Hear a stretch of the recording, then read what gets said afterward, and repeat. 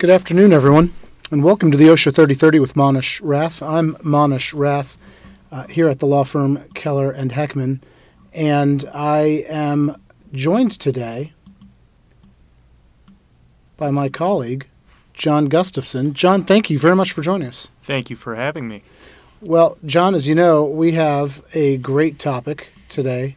I think what's going to be a landmark decision in the field of occupational safety and health law, one that was handed down by the Review Commission, which is one involving the General Duty Clause, and it involves an employer named Integra Health Systems.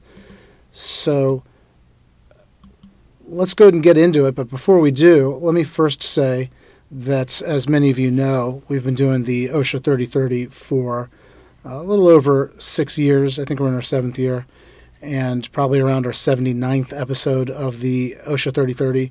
All of our prior OSHA 3030 episodes have been libraried on our website at khlaw.com/OSHA3030. And as well, for the past few years, we've been rebroadcasting this webinar as a podcast. And so you can subscribe to the OSHA 3030 on your favorite podcast media like your Apple podcast or SoundCloud, etc. And that way it'll just automatically download, and you're not going to have to be tethered to your desk to enjoy the OSHA 3030. I listen to it while driving, as well as our sister programs, the FIFRA 3030, the TSCA 3030. And I'll suggest as well that some of you may not have heard this before, but when you get an invitation to the OSHA 3030, please forward that invitation to 3 other people at least who are safety and health professionals or in-house counsel responsible for OSHA law compliance, either at your organization or friends and colleagues, counterparts at other organizations whom you may know who may benefit from the OSHA 3030, because new attendees are the lifeblood of the organization and for the ongoing success of the OSHA 3030. We want to keep this program going because we provide valuable information to our clients and friends of the firm, complimentary. And so your forwarding on the invitation to others is a critical part of making that happen. So with that said, let's talk about what we're going to talk about. To begin with, I think we ought to first get into a background of the General Duty Clause, since that's what this case is about. Right. So we'll do that, and then we will discuss the facts of the case. We will analyze the decision and the potential impact it will have. Monish will then compare OSHA enforcement using the General Duty Clause versus enforcement using specific standards, and we'll talk briefly about a potential future workplace violence standard, which has been a recent hot topic, and finally, what employers should do. We always try and leave off with that practical takeaway list of takeaway items that attendees of the OSHA 3030 can bring back with them. So with that said, why don't we start with the background of the General Duty Clause. So this is a clause in the Occupational Safety and Health Act, and it's found in Section 5A1 of the Act. And I guess the plain English way of describing it is it's a catch-all. The Act allows for the agency to promulgate standards in the fields of health and in safety. And to the extent that a standard hasn't been promulgated on a specific question of safety or health, Congress also created the General Duty Clause and enabled OSHA to bring enforcement actions under the General Duty Clause. The General Duty Clause essentially says that every employer must provide a place of employment that's free from recognized hazards that are causing or are likely to cause death or serious physical harm to employees. There's a few things, I'd say there's a few features in this clause that are really important. One is that the General Duty Clause requires that employers provide a place of employment that's free from recognized hazards. John, I think that's an absolute sentence in the statute that really goes to the end point that employers should be striving for? That's right, Monish. And looking at that language, it almost looks like employers could be strictly liable or liable for any hazard, but courts have interpreted free from as aspirational language. So employers only must eliminate preventable forms of hazards, and in turn, a hazard is only preventable if it can be feasibly eliminated, meaning it's not too idiosyncratic and implausible or too untested or expensive. And by recognized hazards, we mean recognized by either a company, an employer, or the industry generally. Well, I think that's a really important point that we're going to want everyone to be mindful of as they're listening as we get into the Integra Health Management Systems case. The preventability quotient is, I think, elemental to not only all general duty clause enforcement actions, but in this one in particular. The other feature of this passage, the general duty clause, is that it requires that employers furnish a place of employment that's free from recognized hazards. Well, I guess recognized hazards we should talk about. The question of what hazard is recognized either by the employer or by the industry that the employer sits in is really not always a clear-cut question. There are some times where there is clear evidence of what's a generally recognized hazard, and there are others where it's an open question. And then the other I'd like to point out is that this deals with hazards that are likely to cause death or serious physical harm to employees. Why is this important? Because if OSHA were promulgating a health or safety standard, it's safe to say that that health or safety standard need not relate to an issue that's likely to cause death or serious physical harm. It could be a hazard with a far milder potential outcome. Whereas if OSHA intended to bring an enforcement action under the general duty clause, it really does need to be relating to a hazard of that level of severity of potential outcomes of death or serious physical harm. Otherwise, it opens up the possibility for an employer to challenge the misuse of the general duty clause as an enforcement vehicle. So with that said, the general duty clause has been used by OSHA in a number of cases where they believed that a standard wasn't available that spoke specifically to the hazard in question, but that they believed that there was nevertheless a hazard that they would have alleged was either clearly recognized by the employer or clearly recognized by that employer's industry. Some cases where OSHA has made that allegation involve cases alleging ergonomics hazards that were left unattended to by the employer, according to OSHA. The Pepperidge Farm case is probably one of the more significant examples of that, where they alleged that the job descriptions in question involved heavy lifting on a repetitive basis that would have yielded a higher incidence of soft tissue injuries and repetitive stress disorders or cumulative stress disorders. And other cases that are similar in nature, like standing job descriptions involving extreme temperatures. In the case of extreme cold, you might have allegations by OSHA that, for example, in the meatpacking industry, that in extreme cold, the use of the hands in repetitive motions could have led to cumulative injuries, cumulative exposure injuries. And in the case of extreme heat, the OSHA has alleged that there are known circumstances where exposures to extreme heat would lead to a predictable number or percentage of outcomes or cases involving heat stress. There are many others, and even involving machinery. For example, the lockout-tagout standard or the machine guarding standard don't have any specific provisions for automatic shutoff. So OSHA has used the general duty clause to enforce the use of automatic shutoffs for conveyor belts, for pipe threading machinery, etc. So there's a number of cases out there, as well as here is in this particular case, in cases involving workplace violence, there have been one or two. So with that said, that gives you a basic background on the general duty clause. Let's go ahead and get into the specific elements of the general duty clause. I think that there are 4 well-recognized elements that OSHA has to establish in bringing a general duty clause violation. it first has to allege and be able to establish that there existed at that workplace a condition or activity that presented a hazard. So even if a hazard was recognized in the industry and the employer, OSHA was able to allege, had taken no steps to abate it, if there was no actual hazard at that workplace, that would not present a case for OSHA to prevail under the general duty clause. So there has to be an actual condition or activity that presented a hazard.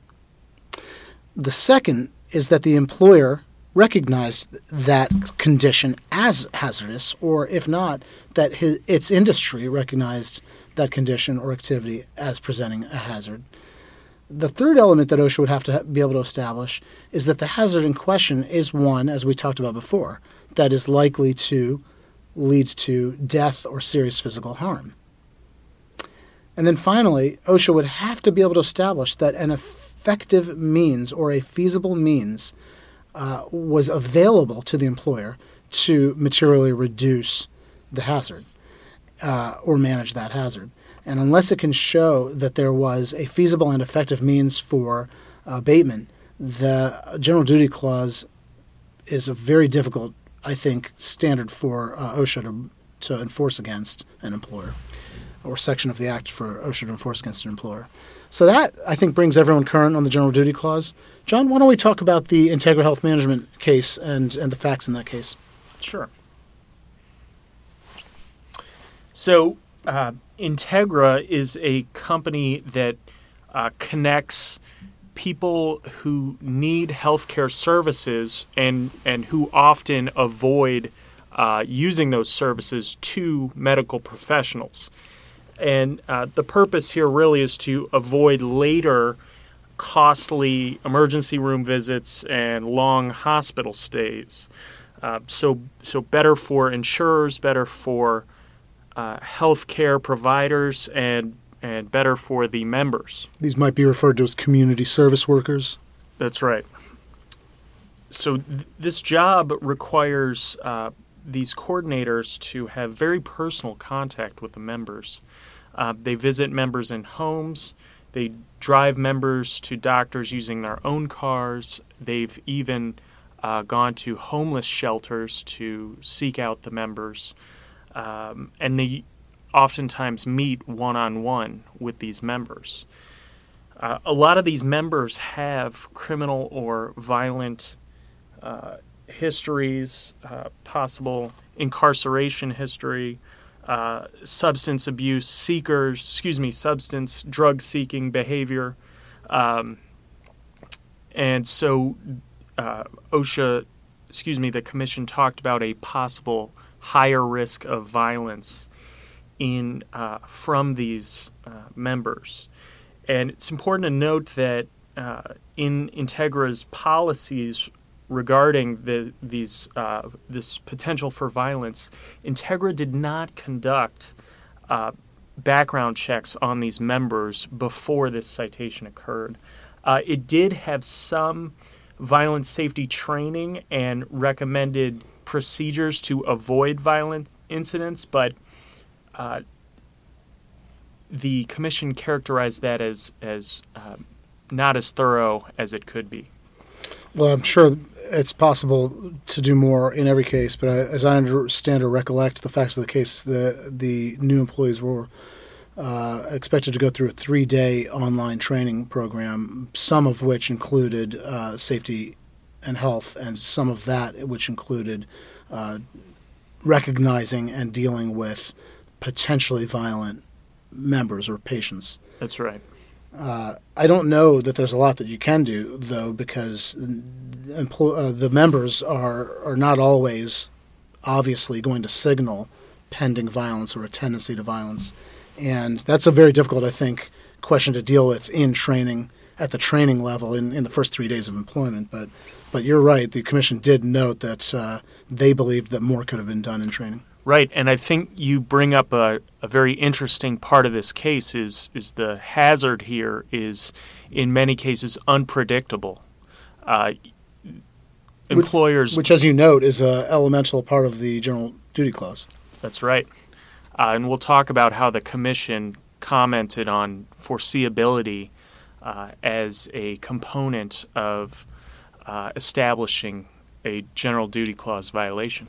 So in this particular case, and one of the interesting things about this opinion is that they eliminated the names of the critical characters in the storyline, which makes it difficult to. It was understandable, of course, but it makes it difficult for us to relate the facts in this OSHA 3030.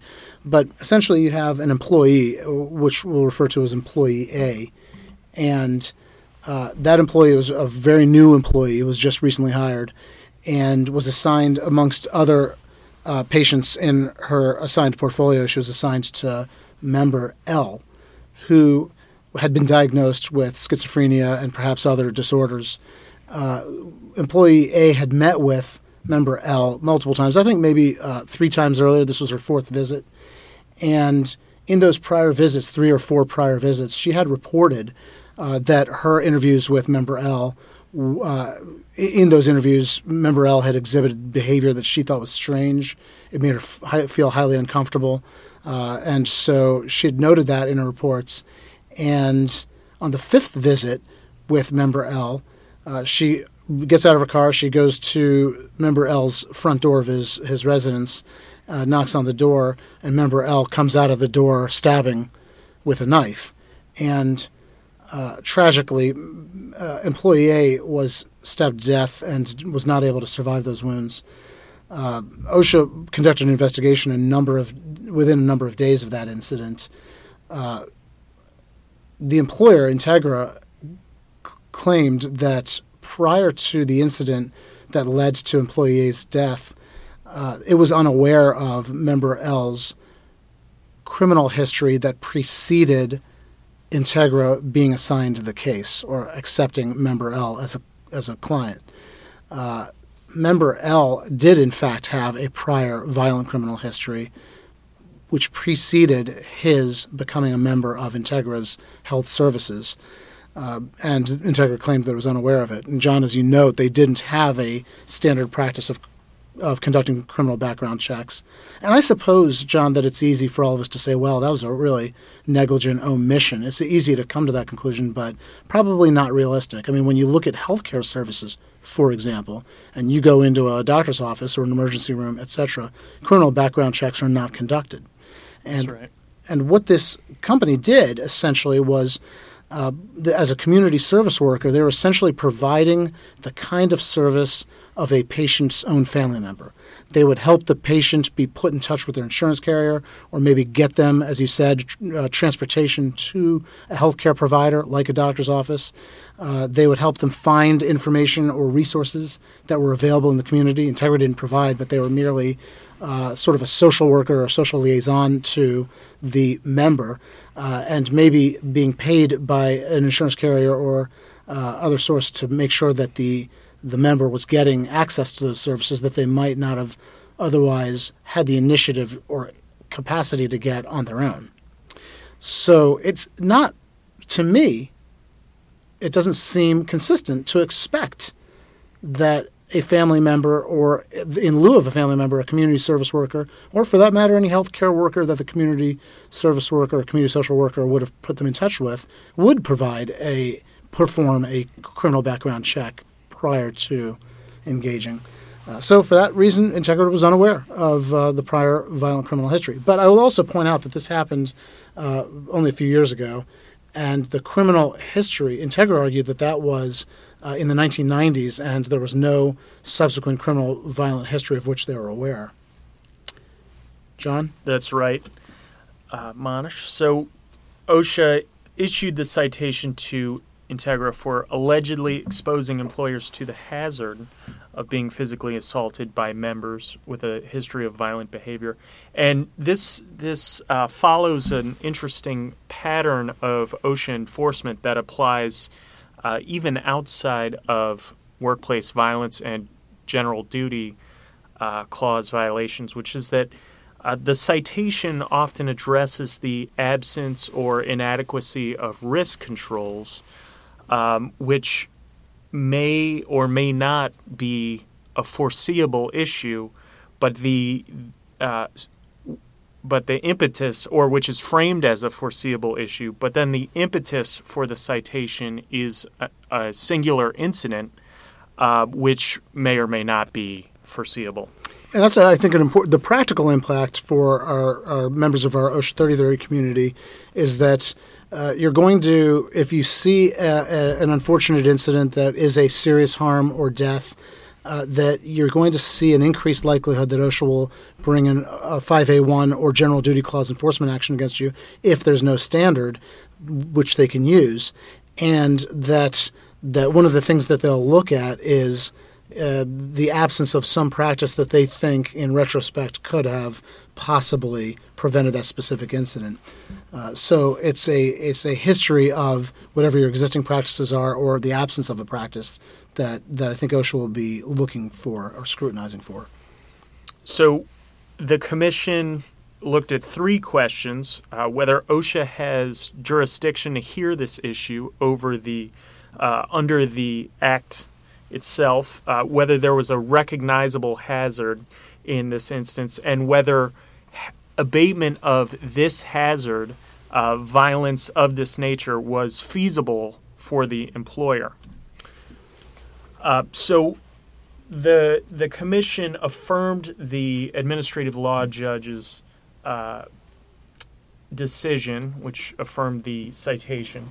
It said that the OSH Act does give OSHA jurisdiction to cite for this instance under the general duty clause because this is this falls under the definition of hazard, and that this hazard arises from employment, work, or the place of employment where the work occurs.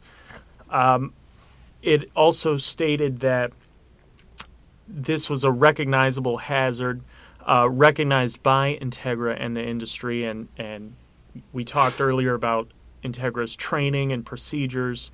They had known about this risk, and also they had previous incidents.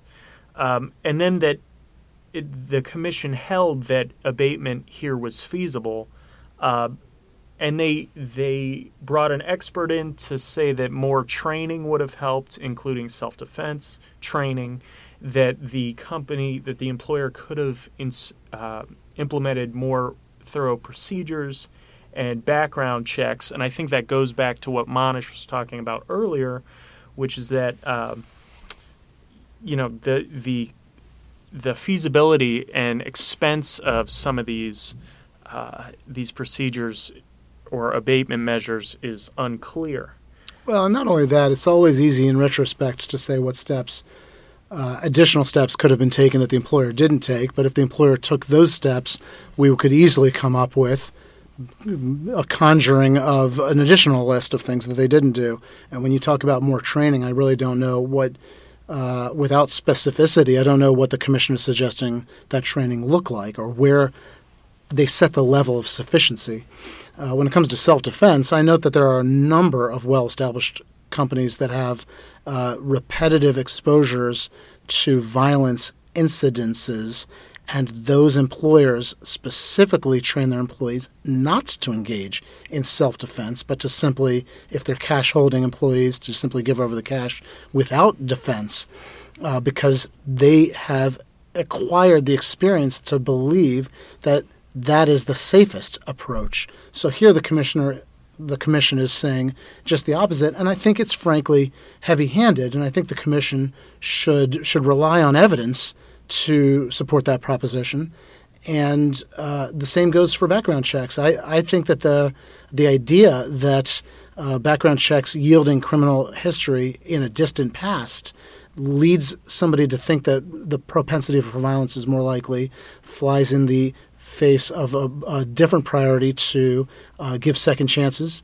And second of all, I think it's impractical to suggest that people who are deserving of health care services should go through criminal background checks merely because they have a community service worker intervene to try and bridge them towards the provision of health care. That, to me, is a highly contendable proposition, and in terms of feasibility, may actually result in the reduction of services, particularly since one of the work practice controls that's being suggested is doubling up of staffing, which would result necessarily in halving of the number of patients that can be served in a given period of time or with given funds, a given set of funds. And so I do think that the Review Commission's decision, OSHA's position, and the ALJ's was perhaps heavy-handed and maybe neglectful of the complexity of the problem. So addressing jurisdiction and hazard recognition, the majority said that this hazard was recognized because there was a nexus between the work being performed and the alleged risk. But Commissioner Sullivan pointed out that this nexus could exist without the foreseeability of the risk being obvious. So Commissioner Sullivan, in his concurrence, tried to set a more reasonable threshold of foreseeability. If this truly is a foreseeable risk, then there should be a prior history of exposure to violence to establish that foreseeability. But that's still a very wide open window of discretion. Right. I mean, I think certainly we can all be grateful that Commissioner Sullivan was trying to set up some kind of reminder of what the standards here really involve, which include foreseeability. On the other hand, on one hand, I think, as you say, foreseeability is it doesn't give the employer much of a bright line as to when they've crossed the line from unforeseeability to foreseeability. But also, I think that the foreseeability problem applied to Integra. I can't imagine how somebody who had a prior violent condition could have been foreseeable if they didn't. And shouldn't be reasonably expected to perform background checks. But even if they had, this was in the 1990s, and so we're talking about 20 years ago with no subsequent or intervening instances of criminal convictions involving violence. And so even in this case, I think unforeseeability would have been how I would have characterized the problem rather than foreseeable. I think that's right, Monish. But sometimes these things happen. So I think the next thing to concern ourselves with is the impending possibility of a standard involving workplace violence with particular regard to the healthcare industry. To be sure, the statistics for violence in the workplace are or do appear to be higher in healthcare than in the general industry. But we think that this is more than merely a possibility for two reasons. One, the agency itself has put workplace violence in healthcare on its flexible regulatory agenda. These days they just call it the regulatory agenda. But in addition, the U.S. House of Representatives in the Workforce Protection Subcommittee has proposed a bill to address workplace violence in healthcare. And the bill essentially is structured to get out in front of the rulemaking process by the agency and simply direct the agency to implement a rule without rulemaking, in fact. So this is more than just a theoretical possibility that we might see rulemaking on this subject, and thus no longer would the agency need to rely on the general duty clause to enforce in instances where they allege workplace violence hazards in the healthcare industry, at least. So what are the differences? How does this practically make a difference for the employer? Well, for one thing, as we talked about before, under the general duty clause, the idea that the agency has to establish all four elements is an absolute mandate that the courts should be rigorously confining the agency to. That's right. And whereas a standard precisely delineates the requirements of employers, the general duty clause does not explicitly state those requirements. And so for employers to have adequate notice that they could be cited, that's where this whole foreseeability analysis kicks in.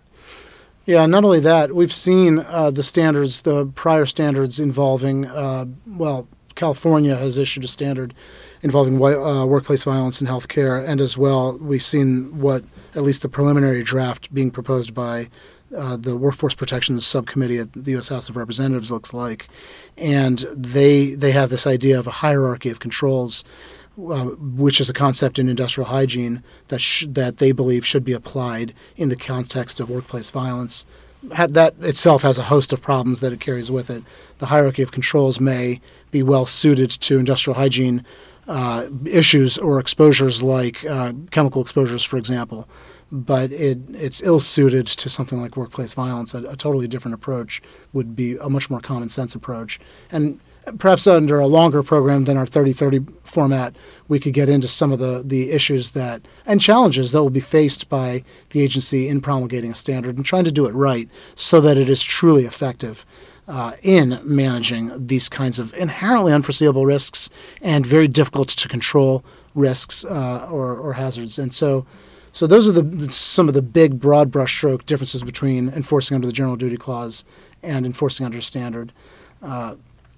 Let's go ahead and move on to the practical takeaway items that we can address in terms of what employers can do. Absolutely. Okay. So employers should work with industry groups to learn about and develop practices based on these foreseeable risks. Always make sure to timely contest an OSHA citation. You have 15 days to do so. I know that's a short window, but that's the requirement. And involve outside security consultants to help with this risk assessment and implementation of procedures. Not just outside security consultants, but also I think employers are going to be expected to consult with and socialize their exposure problems with others in their industry and to try and share experiences and best practices and try and develop best practices if it's still a developmental area in order to try and get a sense of what under the General Duty Clause OSHA would consider industry-recognized hazards, or for that matter, what really would constitute feasible means of abatement or practical achievable means of reduction of risk. In addition, obviously, the Commission spent a lot of time dealing with this, and so I think that's important for members of the OSHA 3030 community to put this in their list of takeaway items. It's important to develop and improve on your existing training material, to test for comprehension, and to constantly retrain and retrain as methods improve or change, and to go through this process on a regular basis to internally check your own existing practices and then check them against the accumulated opinions of the security industries as well as your other employers in your own industry. Well, that's what we have time for. We're thankful to you for participating in today's OSHA 3030. You can catch news in between today and our next OSHA 3030 on our Twitter feed @RafMonish. This program will be rebroadcast as a podcast, and I would commend you to not only subscribe to the OSHA 3030 as a podcast, but also to, when you hear it, to like or rate the podcast so that it is more easily discoverable or searchable by others. We all have LinkedIn pages, and as well our Keller and Heckman Workplace Safety and Health LinkedIn page is a source for ongoing developments. And the next OSHA 3030 will be April 24th. Always a Wednesday, always at 1 p.m. You'll get an invitation in your email, and information about that as well can be found on our website, khlaw.com. And when you get that invitation, please forward that on to others within your organization and at other organizations so that we can keep this program going. I've mentioned the TSCA 3030, the REACH 3030, and the FIFRA 3030. We can find more information on that as well at khlaw.com. And the dates coming up in April are posted April 17th for the TSCA and REACH 3030s. So with that said, I thank you all for participating in another episode of the OSHA 3030. John Gustafson, thank you very much for joining me. And until next month, stay safe.